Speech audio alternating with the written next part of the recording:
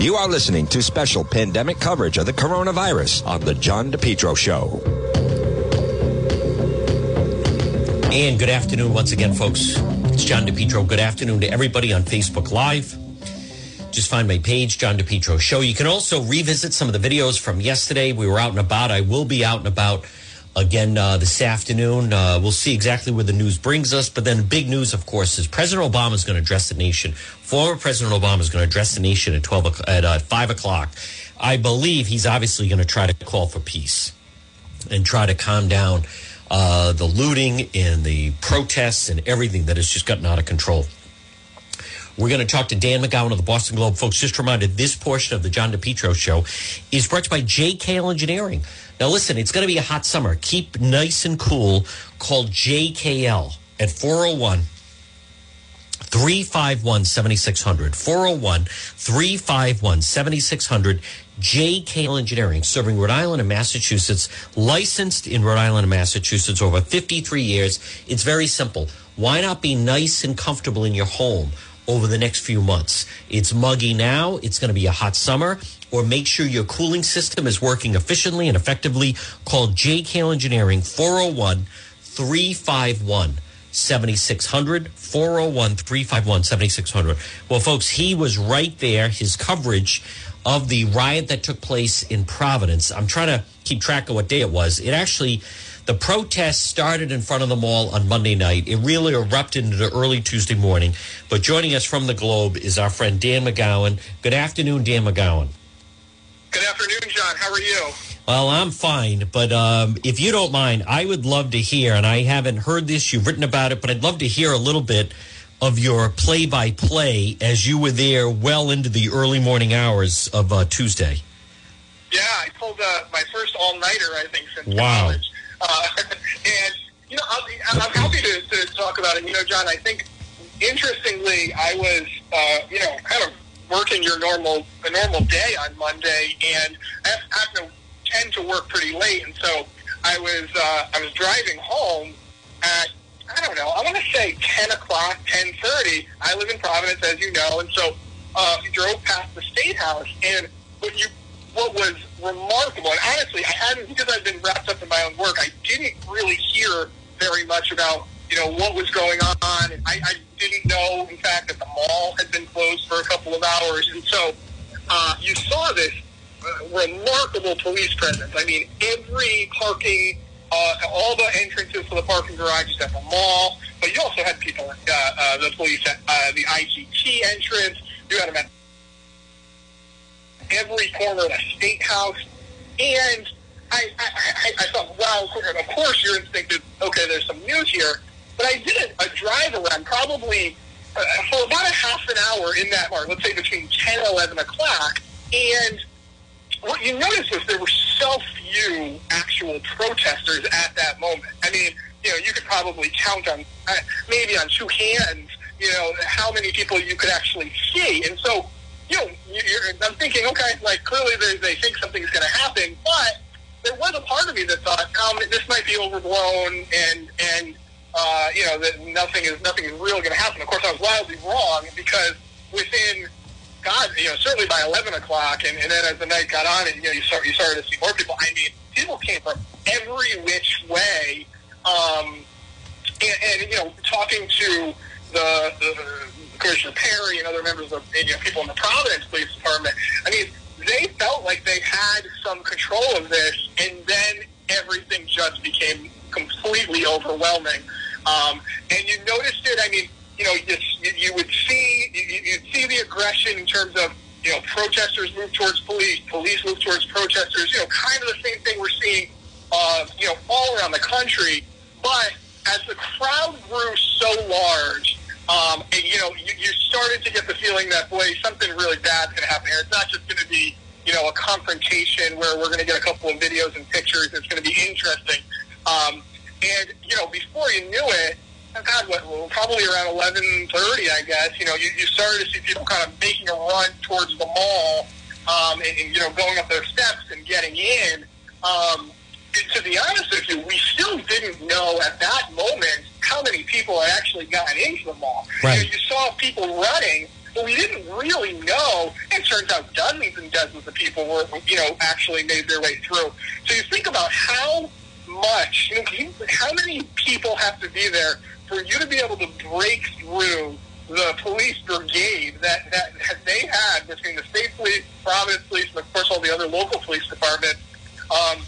It was a scary scene. And then, John, what really where things really went off the rails. Of course, you see the police cruiser, start to catch fire, and I think you covered this, but for folks who are listening who might not realize that the effort to get that police car, to set that police car on fire was extraordinary. I mean, they ended up finding, I think, a manhole covers in the car. Shows you how much people were trying to break in. I talked to Commissioner Perry about that, and he said he felt like that was kind of their sign. It was like a symbol to be able to, break in and potentially set that car, on fire. That was, the thing that there were people there that clearly they really wanted to do.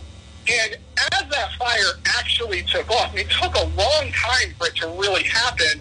And as it took off, what the police started to realize was, oh my God, there's a chance that car could blow up. I mean, anything could happen. And so, they did the tear gas, which is a fairly common use of non-lethal force.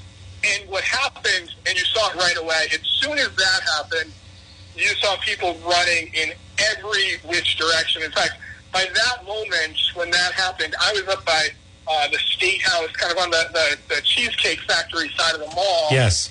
And that was one of the only times on the night that I felt truly in danger, because I thought there was actually a chance you would just get a stampede type situation, because, you could see people running towards me. You saw people certainly running towards downtown. You saw people running towards, the train station. And then, it was almost like an entirely different scenario played out. Once the terrible fire and everything happens, near the mall, the break-in at the mall, I got a text from a source who said, hey, you got to get down here to Westminster Street. This is crazy. And to be honest with you, I think the police were so overwhelmed with everything happening by the mall. When I got to Westminster Street, I parked my car right next to that Eno wine store that was heinously looted. Right. There was the only thing you saw were people in these stores. Right next to me, walking through the windows. I saw people, John, handing bottles, of liquor and wine to people in cars and just driving off. I watched it. In fact, at one point, it started to calm down. You saw police kind of finally get over there. They made a run through, and so people dispersed. But then it started again. I was in my car and just again observing it all. I'd actually gotten out to take some video. Got back in my car, and you saw a separate group of people kind of look around. They didn't see the police, and they went into the stores again. Wow.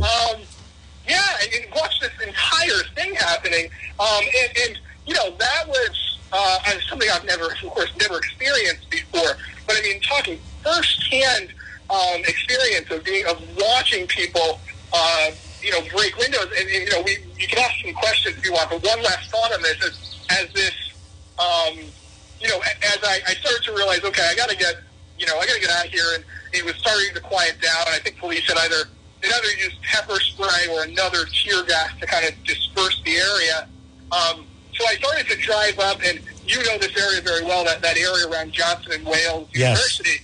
And there's a Starbucks on right there on Chestnut Street. Yes. And so I'm driving, and I see another group of kids, and I'm thinking, okay, like, they're probably not kids, young-looking people. And they're, hanging around, but not doing anything right away. And then I look to the side, and they're breaking the window of the Starbucks. Wow. And so it was an incredible scene. And I think that explains everything that I saw, at least. But, when I tell you that I was right there to watch it happen, I couldn't have been closer unless I was actually doing it.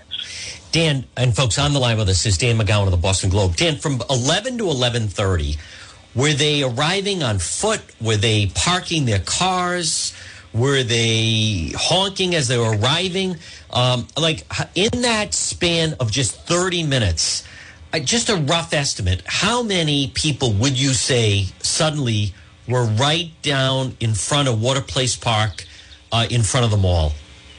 I would say, John, you went from, let's say on that first impression, I said maybe you could count the number of protesters on one hand. Right. Let's say between 11, let's say around 11, maybe 11:15, you could say there were, 30 to 50 people, okay? Okay. By 11:30, 11:45, you had reached your 250, 300. So wow. The numbers were huge. And to answer your question, because it's important, I saw people showing up from every which way. I saw a lot of people on foot to come from different places. But one of the things that was interesting about being by that on the side of the State House and by the Cheesecake Factory is the number of people who I saw, with police all around, by the way, drive there, park in the middle of the street. Wow. And just get out. Huh. I must have seen that happen 5-6 times with 3-4 people in each car. So what was clear was you're starting to see people, whether they were seeing it on social media, we want to be a part of it. I can't really speculate. I tried, you'll laugh at this, but I tried to have some of these conversations with some of the people who were, who were just there. At that moment, I didn't know whether or not they were, planning any violence or if they were just protesters. But as you can probably imagine, it was a very sort of intense situation. Oh, yeah. Nobody really wanted to talk to the guy from the Globe. And so it was tough to tell sort of where, how people were finding out about it. At one point, I did run into, and this is interest your listeners, interest you, is I ran into Councilwoman Kerwin, who, of course, represents that neighborhood. And it's actually unfortunate. I got video of her. We did an interview, and for some reason it never made it onto our website. But, her initial reaction was much, much different than what what the mayor and the governor said the next day. Her view of this was what you would expect, given she's a progressive and all that. But she first said she thought that the police had overreacted. Yeah. She was pretty critical of that standpoint. She was adamant that there were absolutely people there, who, despite the idea that this wasn't a protest or, this had nothing to do with what happened in Minnesota. Her view was different. She felt like people were absolutely there for that reason. And then she, of course, agreed that it clearly got out of hand. But her take on it was a lot more of this was the police that made this, a bigger problem than it was. Now, I didn't talk to her after, everything happened. And so I don't know if she's changed her tune or anything like that. But I will say, as a public official, and she represents that neighborhood, her view was much different at 2 a.m.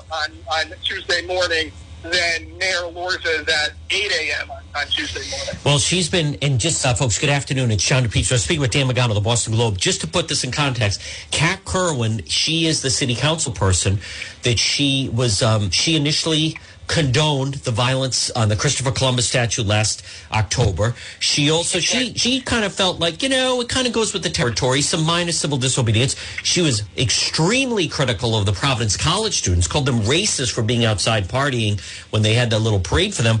But Dan McGowan, she also has been silent since this whole thing happened, and something that I don't think it's gotten into the reporting, but I'm actually surprised. I've been checking his Twitter feed, and someone who's very out there on social media who's been completely silent is the former mayor of Providence, David Cicilline. He hasn't tweeted anything about, he was the mayor there for 8 years. He still represents Providence as CB1. He hasn't mentioned it at all on social media. He still just keeps attacking President Trump. And by the way, John, is probably at his, with the exception of that first term, which you covered him as mayor. I mean, that was the peak of his popularity, of course. has never been more popular than Right. it is right now. I know. In Rhode Island.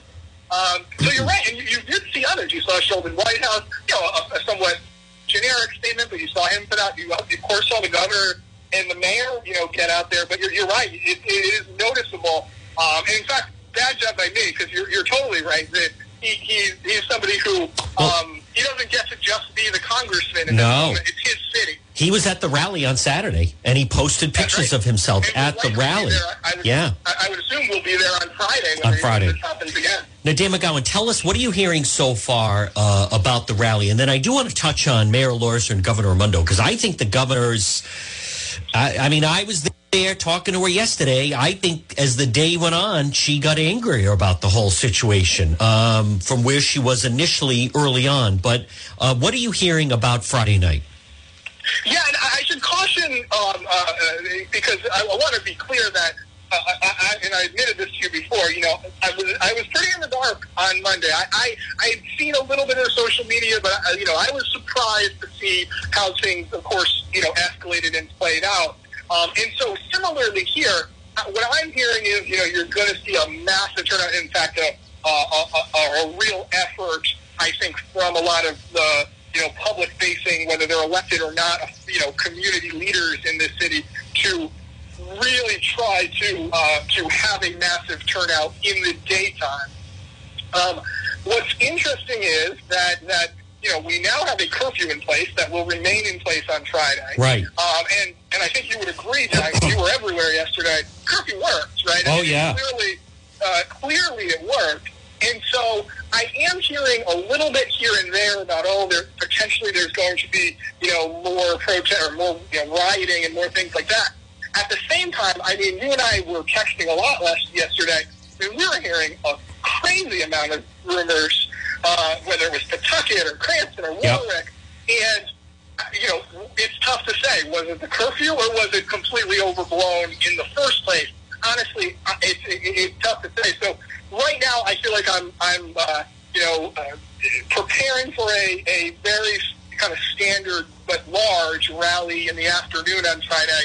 But you can bet I probably won't be sleeping very much just in case something happens Friday night. Do we know any time or anything? I did speak with Brother Gary, who's basically the local leader of Black Lives Matter. He also talked about that. I haven't heard an official time, but have you heard of a time? Because, Dan, as we've seen around the country, if it goes into nighttime and then it hits 9 o'clock, that's when then, as you saw last night in New York, things get dicey, because then it becomes a little bit of a game of chicken between the police and the protesters.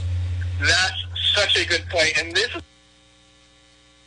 a tricky thing. So the time that I've heard and the time that I'm working off of, and it's possible I'm wrong, but I believe 4:30 is the time. 4:30, okay. That's what I heard. Was hearing. Yeah. Here's the thing, and what protesters, even the, let's say the best-hearted protesters, and that may not be a correct term, but you know what I mean. Even those people do not like when the mayor or the governor or any elected official tries to interfere with what they're doing. They're fine with saying, hey, Congressman, great to see you. Mayor, governor, great to see you. But this is, they very much like when they're the ones organizing it. And so I wonder, do you get in a situation where people say, hey, there's a 9 o'clock curfew on Friday, on the mayor, on the governor, can you push this up to, say, 2 o'clock, right? Try to give a window.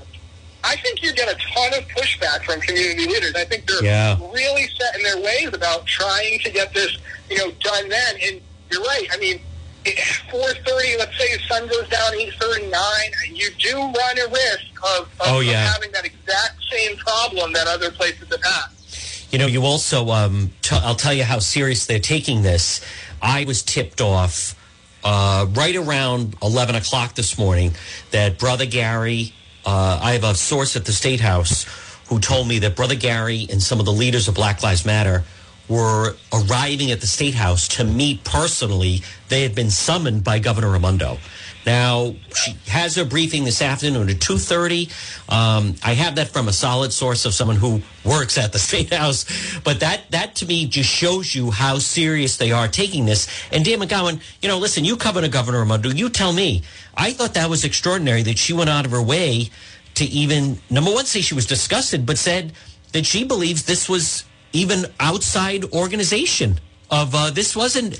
I found, when I saw Mayor Elorza's press briefing, he said no National Guard. He wasn't sure about a curfew. Boy, Governor Raimondo, we are calling in the National Guard, and then suddenly Providence has a curfew over the next 7 days. What was your take on just her demeanor from yesterday? Well, she showed. You and I have talked a lot for the last couple of weeks about how she can use her political capital. Yes. And just her influence. It's not just political capital, it's influence. And this is the first test, right? We thought it was going to be the budget or something minor, to be honest. This was the first test because you're right. I think the mayor was always willing. I'll tell you this. I haven't yet reported on it because it hasn't made its way into my stories, but I literally walked around the city on Tuesday morning at about 5 a.m., walked and drove around the city with the mayor's communications director, Emily Kroll, the spokesperson.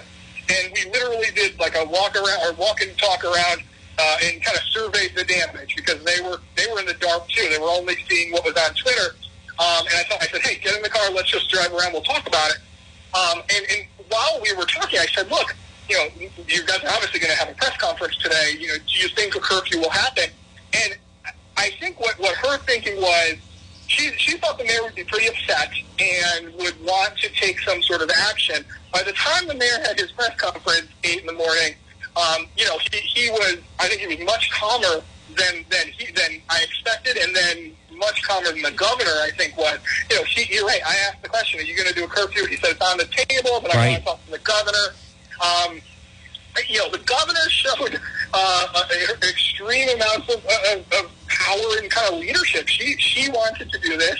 I had heard she wanted to do a statewide curfew. Wow. And then kind of backed off of it a little bit. And it was probably smarter to try to convince the mayors that were most at risk to get it done. And so and was able to do it. But you're right. I mean, within only a couple of hours, we went from, boy, this is an unfortunate situation that makes us feel really bad, but remember, what this is all about, to the governor really taking it by the horns and saying, nope, we're gonna bring the National Guard in. We're gonna do these curfews. I thought it was, it's hard to say good because you want to say, well, where were you the night before? How didn't you guys see this coming? But for the aftermath, I thought she handled it with fairly strong leadership. Again, could have done more earlier, and there's no question about that. Dan McGowan, do you think, as someone that I'm going to put you, I think you've followed the city, you've covered the city, you know the city, I think, better than anyone that I know of. But do you think what threw Mayor Elorza off in that he did an 8 o'clock press briefing right around, I think, between 8 and 8:30, somewhere in that window. But he, and I saw the video of him touring Cafe Nuovo, which is just terrible. And there, by the way, I've heard their lease is up. So that would be a real, I don't know, maybe they renewed it, but it was up. That would be terrible if they ended up leaving the city. Terrible. But, I just had dinner there last week, yeah. Do you think, when someone asked him and mentioned the word Trump, Mayor Elorza almost on cue said no. Do you think that just is his natural reaction to, if he hears the word President Trump, he goes against it because what he initially said in the morning did not pan out in the day, as Governor Raimondo was like, guess what? There's going to be a curfew in Providence, and I'm calling in the National Guard. You nailed it, yes. Yeah. I think his natural inclination when President Trump is brought up, look, he's not the only Democrat in the country that feels that way. That's how he is. But remember, this goes very similar to something we've talked about a lot. When it comes to reopening from coronavirus, yes. The governor and the president sound actually fairly in lockstep. Yes. There's a totally difference, but they both want to reopen as quickly as possible. The mayor, when he gets asked, what do you think about the governor's thoughts? He's very supportive. But when you ask about the president, he says, the guy's going to kill everybody. And so, yeah, I think you're right. I think when he is asked the question, look, the little-known secret in journalism in this state, you ask Mayor Wars about, something about President Trump, you're going to get a pretty good headline, right? Yes. You're going to get people to pay attention. And I think he automatically rejects it. Again, he's not the only one, but given the situation, it probably would have been maybe more helpful to take a nuanced approach, at 8 a.m. yesterday morning. Dan McGowan, when you were there late Monday night into Tuesday morning as this thing was unfurling, now, were you aware that the state police were up at the State House in riot gear? Because what I've learned last night was that they were there, but they were there to protect the State House. And what also, I think it's somewhat been underreported. But last night, I think, as you know, I did a Facebook Live in front of Providence Place Mall. I had one of the police, I had 3 majors around me at one point and 2 captains. And one of them joked and said, right now, you're the safest person in the city of Providence. But what I also learned that with those people, they were planning on trying to burn down Providence Place Mall. And to the police, to their credit, stopped it. But this is the level, Dan McGowan, we're talking about. They showed up with canisters. Can you imagine if on Tuesday morning people woke up and if you were there and suddenly Providence Place Mall was ablaze? I mean, this is, it's hard to fathom what their intent was. And if not for, as the Boston Globe reports, nearly 60 state troopers and 60 police, as much as they were outmanned. But did you see the state police up on the lawn in the riot gear protecting the State House? I did, but to your point, which is astute and is accurate, I think their initial intent was to be there in a standard uniform, yes, blocking all of the entrances. What you saw that was very noticeable, which you very rarely see, where I believe it was 3 state trooper vehicles, right at the steps of the State House, on the back lawn side. So you saw that, and that was incredibly noticeable. What was interesting, and it was good that I was actually in that area because I could watch it all happen. As the fire started to break out worse, you did see the folks in riot gear, John, came from, for the most part, from the State House. So wow. They marched together through, down the steps, down the lawn, went to the mall, and then they came back, I would say 45 minutes to an hour later, and they all did the same thing. They came back in force together and went right back up the lawn to the State House. So at least that group came from there. I will say, too, I had a lot of different vehicles around me, and I watched as a group of 2 state troopers were initially there, I think, for crowd calming measures. They were kind of saying, at one point they told me I couldn't move beyond where I was, which is fine. That's understandable. They were trying to keep that, they were trying to keep the crowds from doing that as well. And then they switched gears, and they literally went into one of their vehicles and changed. And they didn't have it wasn't riot gear, but they certainly changed it to something more. I don't know if it maybe was more body armor or something. And then made their way as well towards the larger crowd in the fire. And so, what I think what was happening was, I think the law enforcement had to really change gears really in the moment. But yes, to your question, they did very much, at least a large group of the riot gear troopers came from the State House. What I was also told, and again, folks, good afternoon. It's John DePietro with Dan McGowan of the Boston Globe. But I was also told by a trooper, Dan, who said that he was saying to me, but you don't understand. He was there and said that the glass had not been repaired from the weekend. And he said his main fear, and some of the fear of the troopers at the State House, was that they felt they were going to overtake and go into the State House. Can you imagine if they had, in fact, taken over the State House and just... Folks, that's how serious this was the other night. Now, Dan, I wanted to ask you, at any point, were you in fear of your safety, or could they tell, were they too busy running around, or was there ever a dicey moment for Dan McGowan in the thick of all this? I don't want to overplay it. I felt safe. I'm sort of confident in myself. I don't want anyone to feel bad for me. I think the only 2 moments that one could that felt dicey is a good way to put it, where after the tear gas was shot, and people started running. I even saw some of my colleagues in the press kind of really running or at least moving very quickly to get in their cars and get the heck out of there. And, you know, I was sort of there. My car was parked right over there as well. And wow. So I sort of wanted to be able to take it in. That felt nerve-wracking because people were, there. You know, this was probably the highest endorphins, right, that people could be on. They're running, they're intense. And then the other thing was, you know, being on Westminster Street when there wasn't a cop in sight. And again, to the credit of law enforcement, they very quickly did move in there. But, you know, there was a moment where, you know, we're talking several dozen people are kind of running up and down Westminster Street, ransacking it as we saw they did. And here I am with a notebook in a cell phone. So, you know, yes, to some degree that certainly in hindsight could have gotten way worse and could have been very dangerous. But no, I mean, at no point did I certainly wasn't hurt in any way, and I didn't feel all that nervous. I kind of wanted to, you know, the adrenaline goes for us too, as you know, and I kind of wanted to be able to be there to capture it all. Dan McGowan, I'm reading right out of the Boston Globe today, and it says, quote, Colonel James Manny, Superintendent of the Rhode Island State Police, blamed the destruction on, quote, organized anti-government types such as anarchists and members of left-wing radical groups and Antifa-like groups. Do you want to expound on that? Do you ever think you'd see that from a quote from the head of the Rhode Island State Police? No, I mean, and when that comment, although I don't know, because I believe he made that comment multiple times at multiple moments yesterday.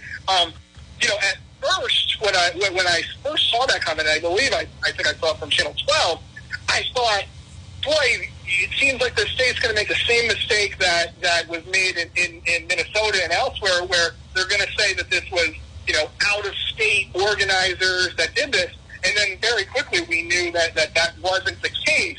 But, you know, you know, nobody quite went that far to say out-of-state, but this idea of an organized effort is very interesting. You know, for him to say Antifa, of course, that opens up an entire another, you know, can of worms politically as well.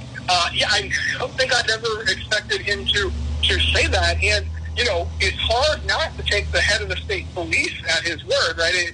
I don't think traditionally the head of the state police, you know, just goes on a whim and says things. And so that's one of the reasons, John, that you know, why you did a very good job yesterday of being in a bunch of different places, why we're going to continue to monitor it the next couple of days, because you just don't know. And again, go back to what we said at the beginning.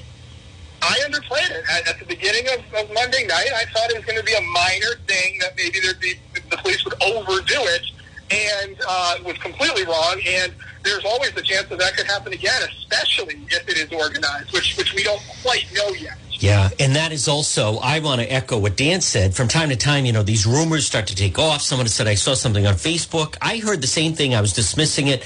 And then Monday night, right before I was going to kind of turn off my device and so forth, it was around 10:30, right around there, 11 o'clock. I did call a Providence police officer I know. He said, I'm down here right now. It's quiet. We've heard that, but we don't think it's going to be anything. And then, you know, an hour later, all hell broke loose. Dan, I'm looking right now at the pictures that you had.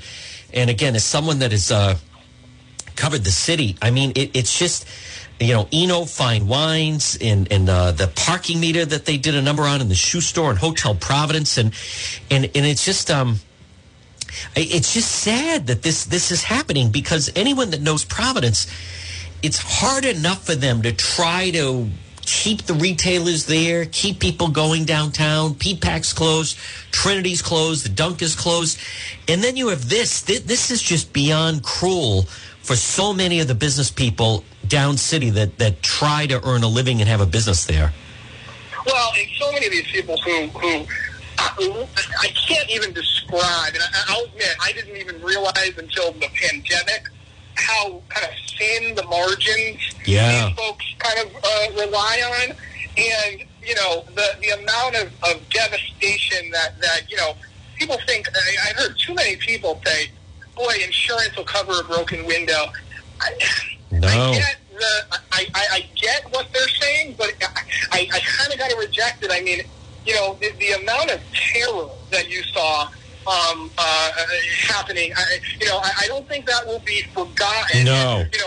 One of the things that aside from the awful pictures that I was able to take, early yesterday morning, the other scary scene is last night. Let's say when you're looking at, and you had some of these great in Cranston, but boarded up. Yes. 7-Elevens and restaurants and liquor stores. I mean, I wasn't here when downtown Providence was a particularly scary place. I've never known it to be that way. It reminded me of everything I've ever heard bad about the city of Providence, right? Yeah. Just places completely shut down that look like you couldn't live in them, basically, because they're boarded up and there's nothing going on. That's what many places, I think, beyond Providence, but certainly in Providence, looked like last night. Folks, we're speaking with Dan McGowan of the Boston Globe. I'm going to let him go in just a moment. But, Dan, something else that, to me, yesterday, that was the first time that I believe we've seen Mayor Elorza in quite some time, because after he got pushed back, and it was a national story about Shane people wearing a mask, he kind of has been out of the public eye. He never commented on the Providence thing. The PC controversy, mini controversy. He's kind of been quiet with the reopening of Phase 2. Yesterday was the first time that we've seen him. Very much so. Well, was the first time that I've seen him in quite a while, to be honest with you. Even in private, I haven't seen him. We haven't done a Zoom call. You haven't done anything that would be normal with this mayor. I think that's right. I mean, I think I was a little surprised, honestly, given, there's only been a few, public safety, nightmarish moments that we've seen. Of course, think about the thing that happened in the mall a couple of years ago. You think about the shooting of the kid outside Central High School. Yes. The mayor's only had to deal with a couple of these, and the mayor really likes to take a sort of hands-on approach. He enjoys putting on the windbreaker and being next to the commissioner or the chief. Yes. And so for him to not be anywhere until we saw him at 8 a.m., that was surprising to me. I thought for sure I was going to, bump into him somewhere at 3 a.m. Yesterday. And then sure enough, he did. He of course had the press conference. But you're right, it was the first time we've seen him in a while. Do we know, before I let you go, if Mayor Elorza, did he consider going to the scene? Was Governor Raimondo in Providence as this was going on? I asked the governor yesterday, did you think of coming down? And at first she kind of shrugged it off like, well, no. But then I think in her mind she was thinking, actually, I am in charge. Maybe I should have been there. But just any idea, do we know where they were, or there was no talk of them coming down? I mean, sometimes you'd see a mayor do that, or a governor. Absolutely. Yeah. I mean, you pretty fancy, but you can pretty much bet David Cicilline would have been there, too. Yes. I think Angel Severance would have. Yes. The mayor was home. I know that. I checked. That was my first inclination was, God, make sure he's home, or make sure he's in the state, because that's, of course, a story. And so he was home. I don't know what his thinking went into not being there. I'm sure he would say, I want to let law enforcement do it, but of course that contradicts other decisions that he's made previously. But again, that gets into a battle that's not worth fighting. Dan McGowan, just two quick things. Number one, happy anniversary, the 1 year, folks, of Roadmap.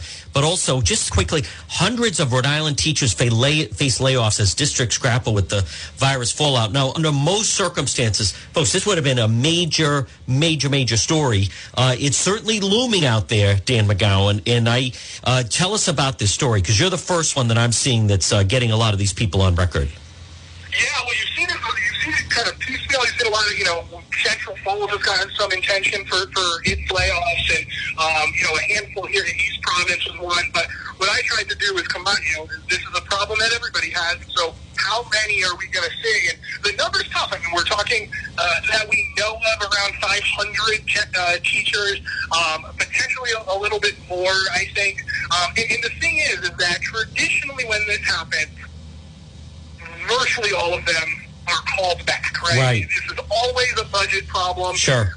But even Bob Walsh, the NES union president, said to me, the thing is, traditionally, we have some level of predictability in what the budget's going to look like. So, yes, districts will do this, and in the end, it all kind of works out. In this case, when you have the potential, I put this in the story, the state could, in theory, cut about $100 million, a little under $100 million in education funding, and they would be in line with the federal government. They'd be okay to do that. So there is a real threat that if that were to happen, you'll see all of these layoffs, and I think you'll probably find districts in even dire circumstances going forward, if that's the case. Now, it all hinges, John, on if the federal government comes through a little more, and if money, can come through that way, everybody will or many people will be brought back, and it'll be fine. But right now, there's so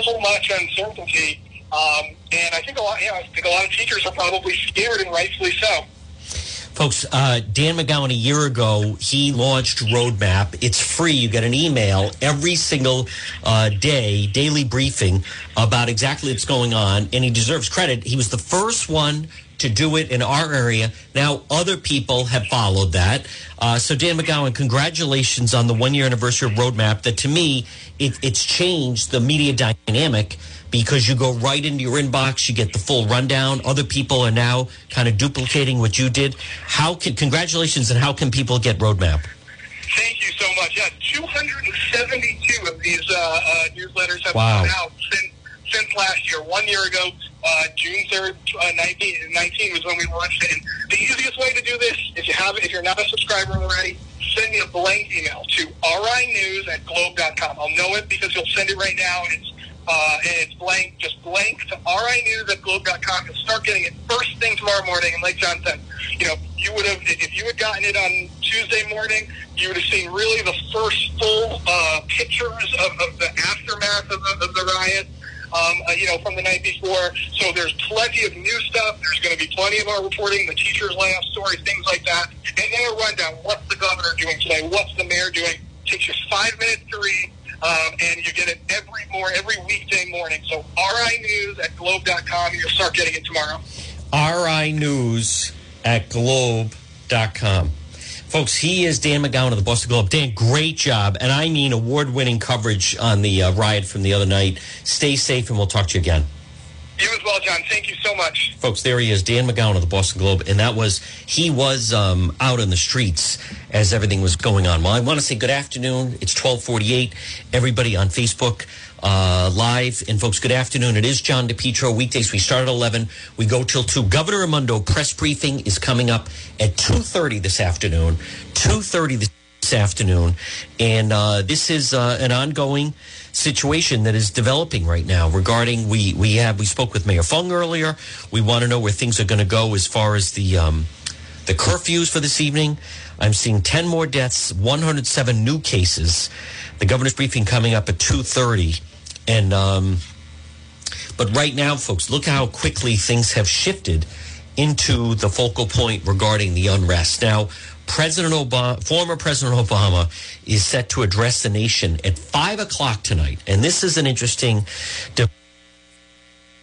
development to me, because a lot of people have been saying, this whole theory that he's working with Bill Gates and Fauci and they're trying to take things over. And now all of a sudden he's going to address the nation at 5 o'clock. So very anxious to hear. And that'll get huge coverage, as you can imagine. The networks, I think they'll all carry it. I think not only the new cable news networks, but they'll all carry it. I'm looking at some other headlines right now. NBA plans now returning July 31st, and we'll bring you up to speed on some of the other news of the day. Hey, folks, I also want to remind you that you want your house to look the best it can. And therefore, what I suggest you do is contact our friend Jared at Bethel Certified Soft Wash. He is so talented. He is tremendous. He did a great job on our home. Bethel Certified Soft Wash. Now, you can text Jared at 401-617-2585. 401-617-2585. Bethel Certified Soft Wash. Now, look for them online. They have a great Facebook page, BETHEL, Bethel Certified Soft Wash. Look at, I'm holding up to everybody on Facebook Live. Can I get a thumbs up? Look at that beautiful before and after of the house. He is so talented. He does such a tremendous job. Get rid of the staining, the green, the mildew, the algae. Look at that walk. Look how beautiful. Which walk do you want? Look at the before and after. Bethel Certified Soft Wash Power Wash. Look at that fence. Jared did a tremendous job with that fence.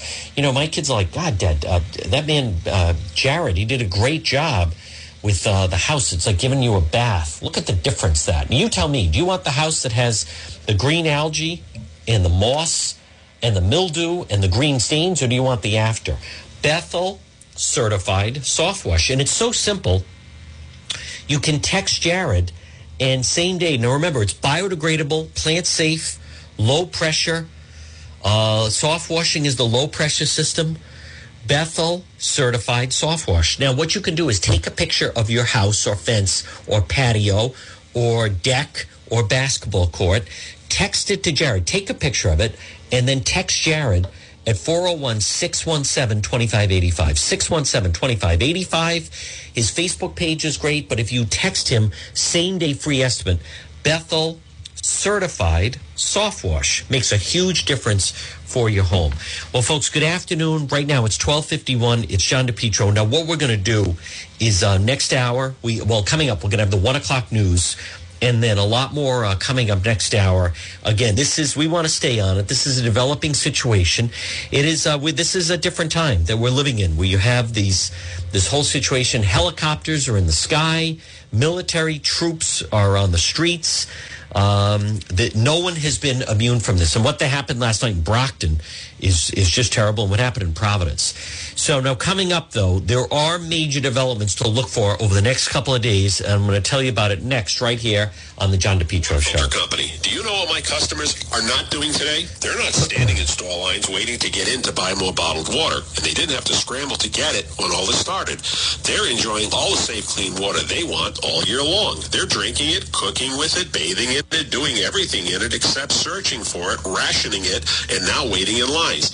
As this crisis further restricts your freedoms and choices and store shelves empty, I hope you now realize how important it is to take control over your own water quality, yes, like thousands of my customers already have. Because when this crisis is over, your bad water quality won't be, and neither will your bottled water dependency. So ask yourself, do you think you're finally worth making a one-time investment for a lifetime of clean, safe water?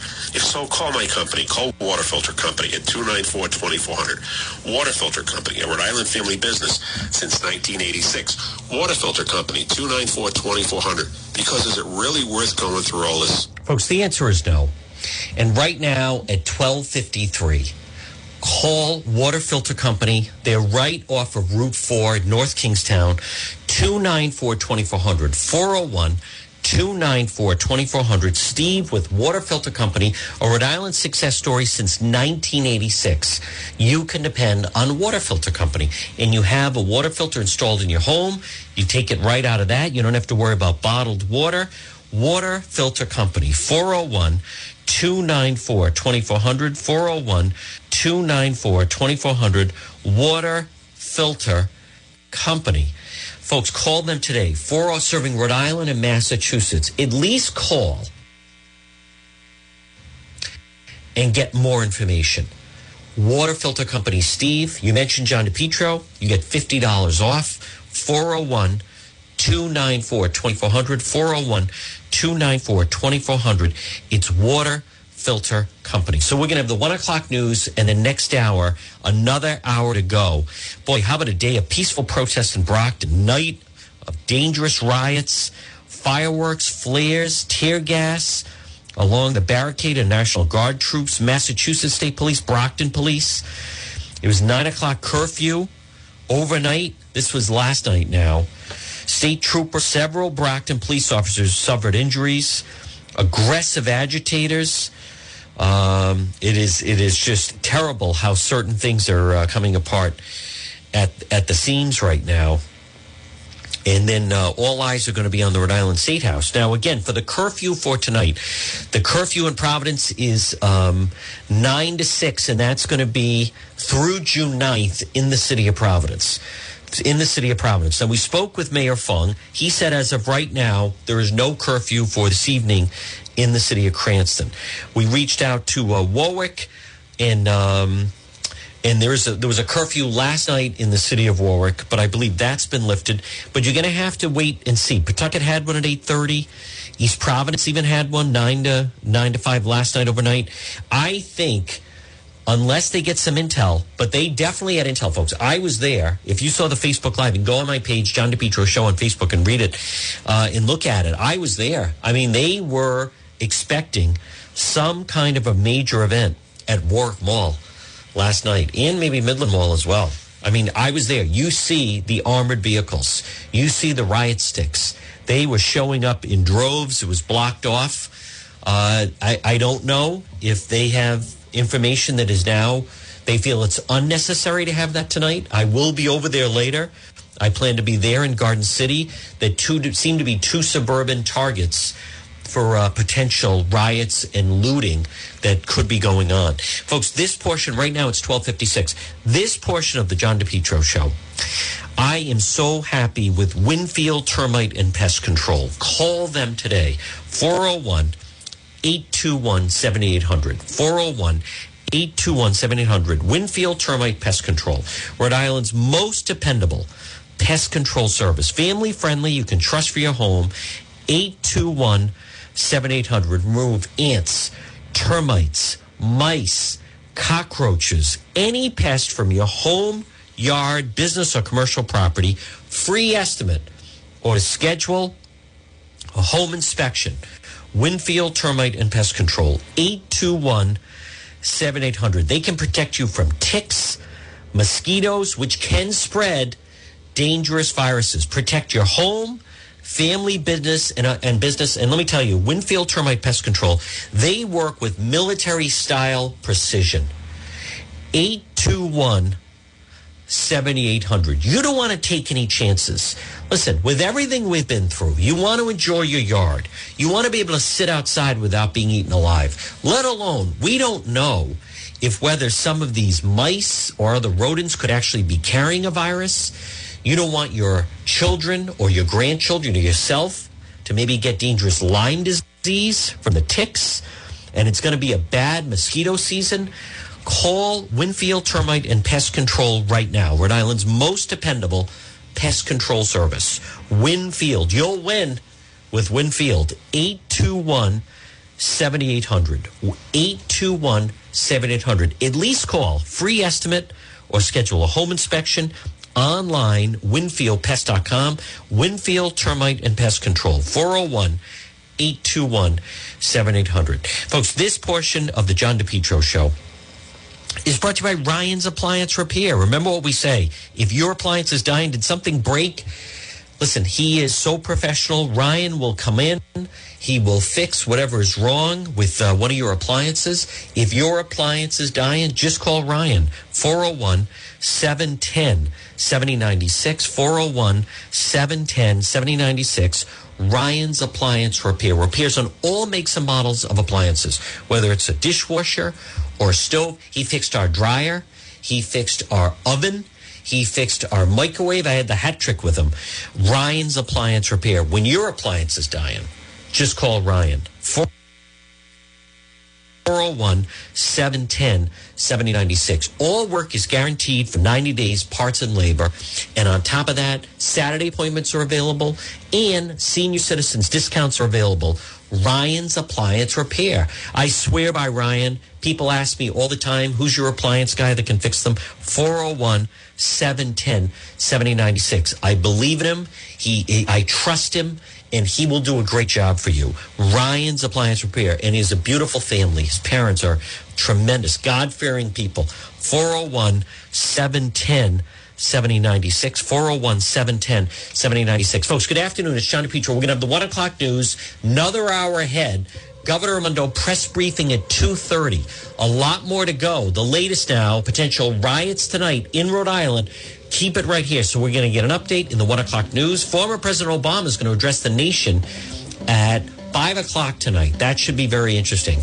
But again, another big hour. The power hour is ahead. Leave it right here. AM 1380, 99.9 FM. Right now, it's 1 o'clock.